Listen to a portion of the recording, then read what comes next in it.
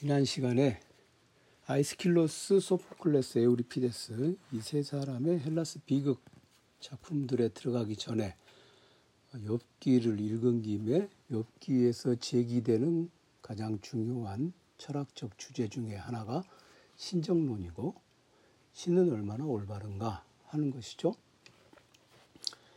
그 주제를 그 욥기와 만나다 해서 해당 부분을 전부는 아니지만 꼭 읽고 지나갔으면 하는 부분을 좀 한번 정리를 했습니다. 오늘 그 칸트가 그 부분을 정리한 것을 한번 자세하게 설명할 수는 없는데 이런 내용을 맥을 짚어보면 좋다 하고 말씀을 드리려고 합니다. 그리고 나서 이제 다음 주 화요일부터는 헬라스 비극을 읽는데 브루노 스넬의 정신의 발견 그 책도 함께 읽으면 좋을 것 같습니다. 재밌는 것은 아니지만 그렇다 해도 꼭 봐두는 게 좋죠. 신정론과 욥기에서 그 챕터 4인데 거기서 지난번에 말씀드리기를 테오디시 신은 올바른가 하는 것은 악과 고통을 새로운 방식으로 진술한다 그랬죠. 그냥 근대 이전의 사상가들은 하느님에 대해서 물어봤어요. 하느님이 인간 자신에 대해서 묻기보다는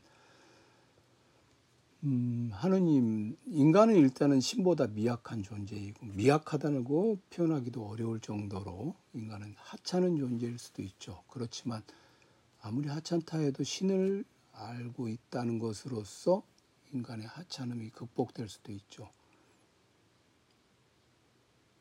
하여튼 하느님이 세계에서 어떻게 활동하는지 인간이 하느님과 함께 어떻게 행동해야 하는지를 물었다.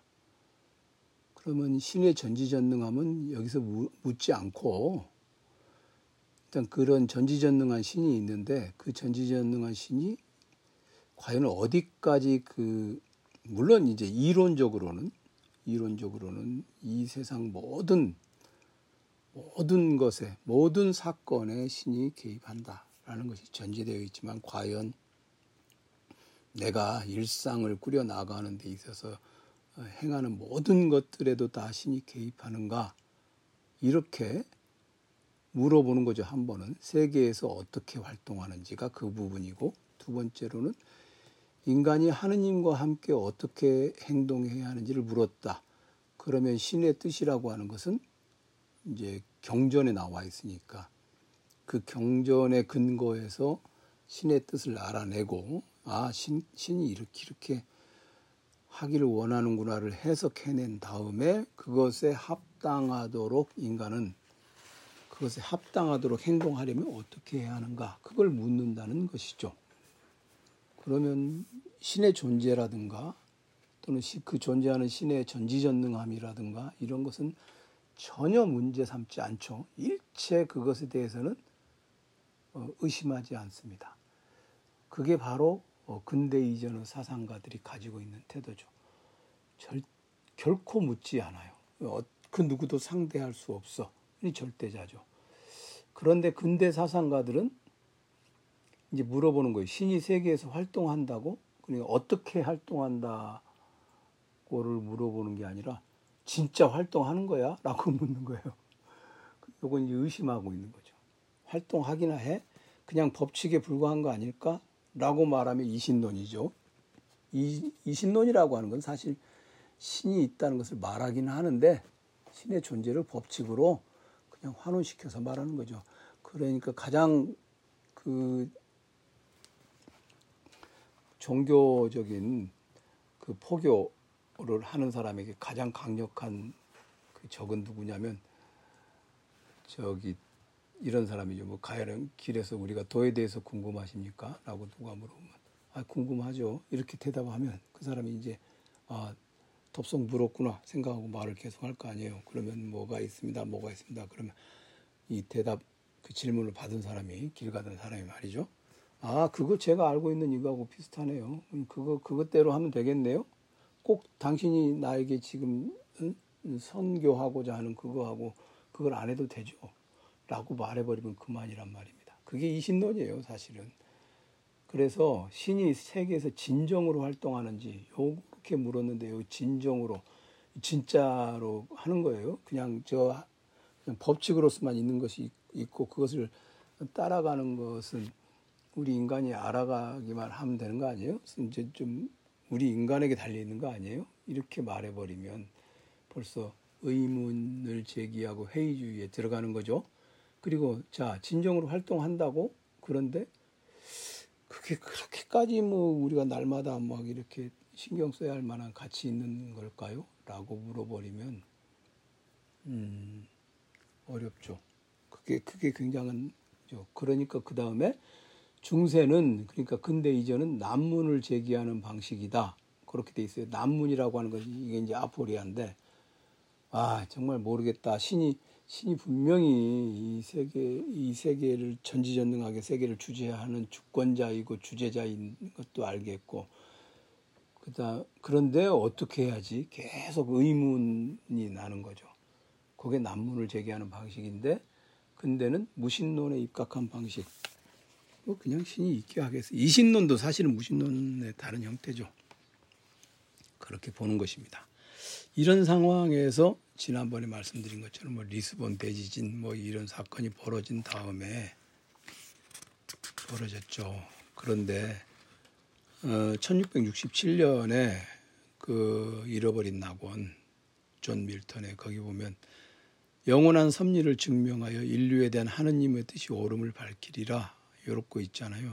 요런 게 밀턴 신락원의 도입부에 나온단 말이죠.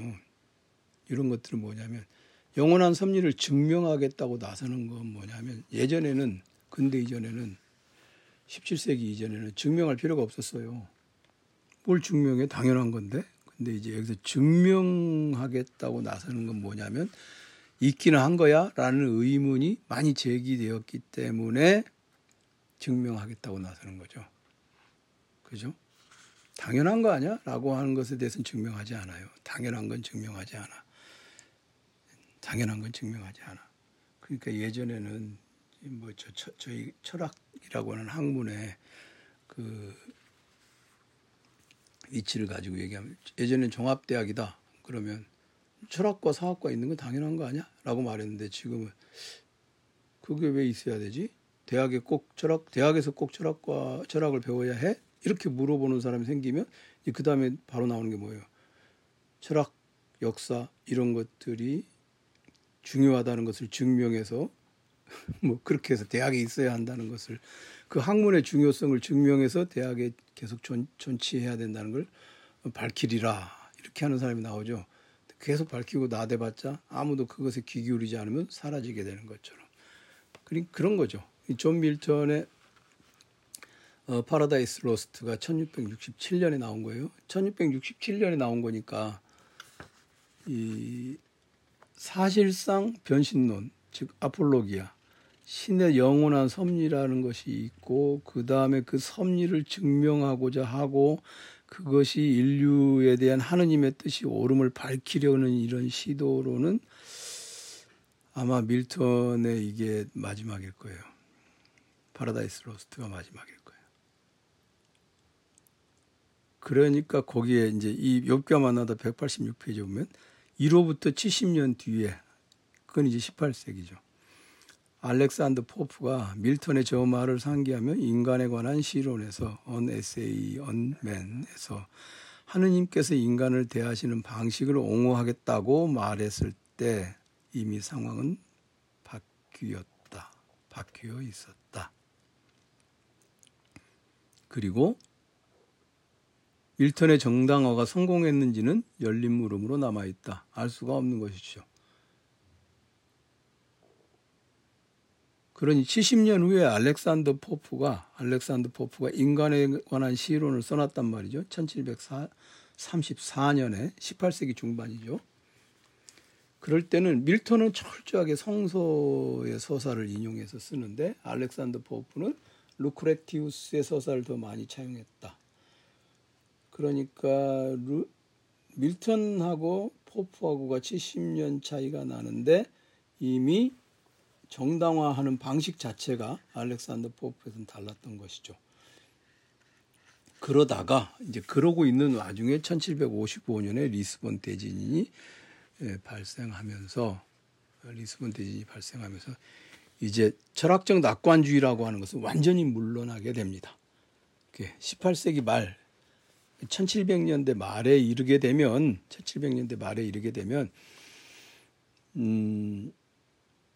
철학적 낙관주의라고 하는, 그래도 밀턴 정도까지만 해도 철학적 낙관주의라고 우리가 분류해 넣을 수 있어요. 그런데 1775년에 리스본 대지진을 거치고, 그러니까 중간에 이제 밀턴의 파라다이스 로스트가 있고 알렉산더 포프의 An Essay on Man, 인간에 관한 시론이 있고, 그 다음에 1775년에 리스본 대지진이 있은 다음에 나오는 얘기들은 이제 철학적 낙관론에서 완전히 벗어나 버리게 되는 거죠.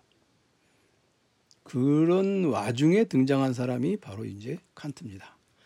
그래서 욥기와 만나다 190페이지 맨 밑에 줄에 보면 18세기 말에 이르자 철학적 낙관주의의 바탕을 둔 신정론은 사라졌다. 하지만 악이라는 문제와의 대결은 엄밀히 말해 철학으로는 해결할 수 없는 문제로서 근대의식의 구성 요소가 되었다. 철학으로는 해결이 안 되니까 이제 이 시기에 신에 대한 믿음은 세계를 도덕적으로 이해할 수 있다는 생각에서 출발하지 않고 세계를 도덕적으로 이해할 수 없다는 데서 출발을 하는 것이고, 그러다 보니 이제 이해가 안 된단 말이죠. 사실 이해가 된다 그러면 가톨릭이에요. 그게 쫙 일관성 있는 설명을 하잖아요. 그런데 이 와중에 이제 등장한 사람이 바로 임마누엘 칸트죠. 임마누엘이라고 그러죠. 이마누엘 칸트라고 하는 게 맞다고 쓰는데 저는 그냥 읽기로 임마누엘. 이제는 철학적 낙관주의의 바탕을 둔 신정론이 사라지고 철학적 신학의 토대를 무너뜨리고 종교를 어떻게 하면 새로운 토대 위에 정리할 것인가. 아니, 아예 우리가 지금까지는 종교적인 덕목이라고 알려졌던 것들을 어떻게 정리할 것인가. 인간이라고 하는 존재가, 칸트는 굉장히 그 인간에 대한 신뢰가 있는 사람이죠. 종교로부터 벗어난 사람이죠. 칸트는 무신론자라고까지 말해도 그렇게 틀린 그런 정도의 사람은 틀리지는 않아요. 여기서 중요한 것, 칸트는 개인이 스스로 도덕 법칙을 입법해야 한다고 주장했다. 요게 이제 중요한 표현이죠.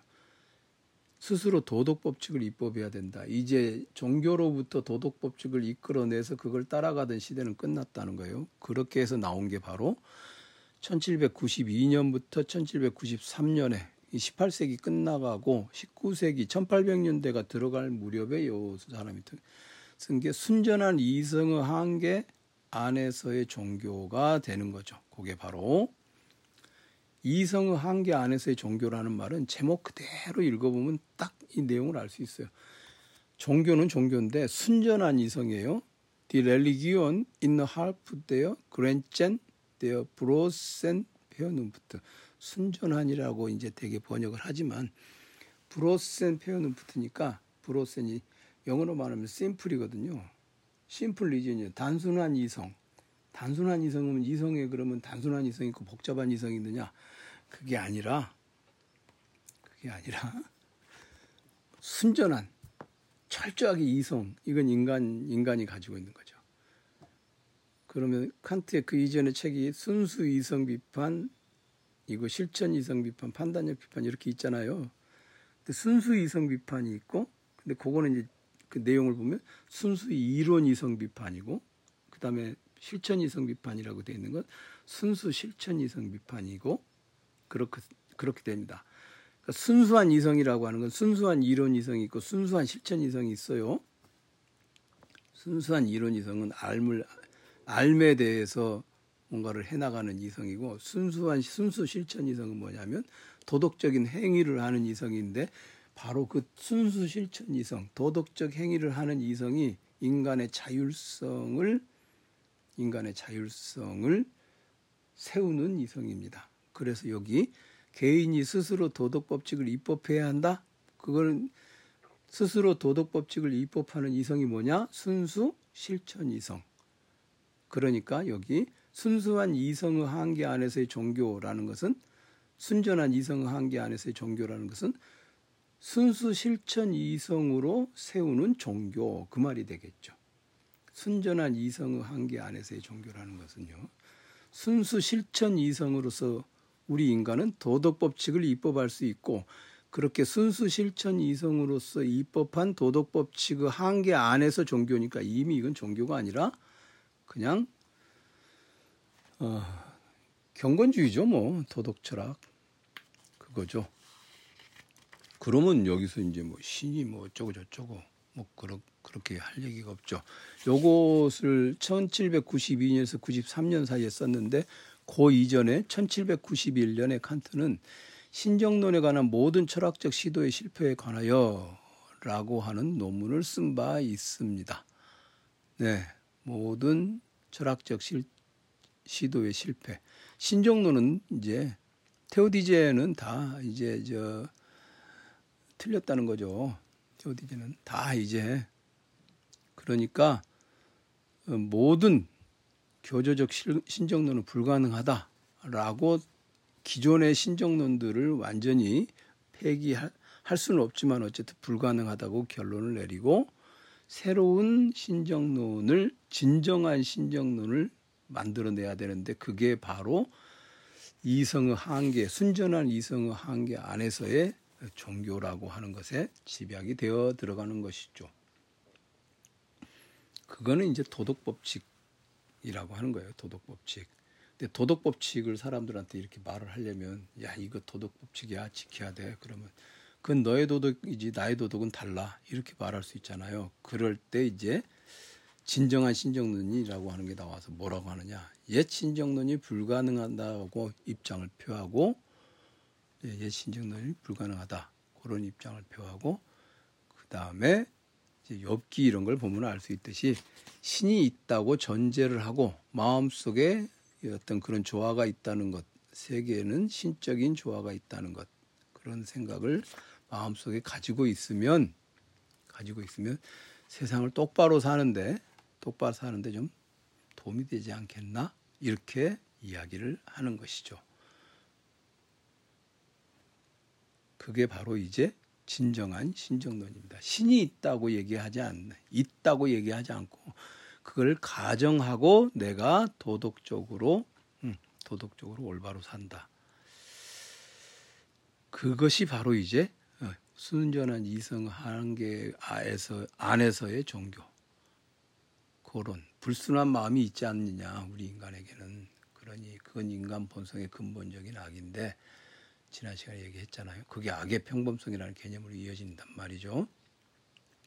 그런데 그것을 신을 가지고 뭐 해결하려고 하지 말고, 우리 인간이 도덕법칙을 입법할 수 있는 존재임을 스스로 전제하고, 그렇게 도덕법칙을 입법할 수 있는 존재라고 하는 것을 가정한다면 인간이라고 하는 존재는 도덕적으로 살아갈 수 있지 않겠는가. 신의 존재를 전제하는 것이 아니라 도덕법칙을 전제하는 것이 좋다. 그런데 그것을 계속 지켜나가려면 일단 환상처럼 보이긴 하지만 신의 존재를 그냥 가정하는 것이 상정하다 그러죠. 그렇죠? 신을 상정할 필요는 있다. 그것이 이제 칸트가 순전한 이성의 한계 안에서의 종교라고 하는 텍스트 안에서 주장하고 있는 바죠. 신정론이라고 하는 문제는 그렇게 간단치는 않습니다. 오히려 이제 우리가 다음에 읽게 될 아이스킬로스나 소포클레스나 에우리피데스나 이런 사람들은 신이 정해준 운명에 막 철저하게 따라가는 사람들이잖아요. 어쩌면 그게 좀 더 편할지 모르죠. 칸트의 책을 읽고 있다 보면 굉장히 옳은 얘기이긴 한데, 칸트처럼 그냥 그게 안정된 직업 있고, 그다음 날마다 정해진 시간에 산책할 수 있는 여건이 되고, 그런 사람이면 이게 가능할 텐데 우리 같이 이렇게 복잡다단한 세상사에 사는 사람은 여기 여간 그 좀 골치 아프고 따라가기 어려운 게 아닐까, 그런 좀 걱정도 드는 것도 사실입니다. 신정론에 대해서 온전히 이해하거나 그런 것을 제가 요청하는 건 아니고 한 번쯤은 생각해 봐야 할 주제라는 것, 그것을 말씀드렸습니다. 이제 뻘소리 그만하고 다음 주부터는 아이스킬로스 들어가겠습니다.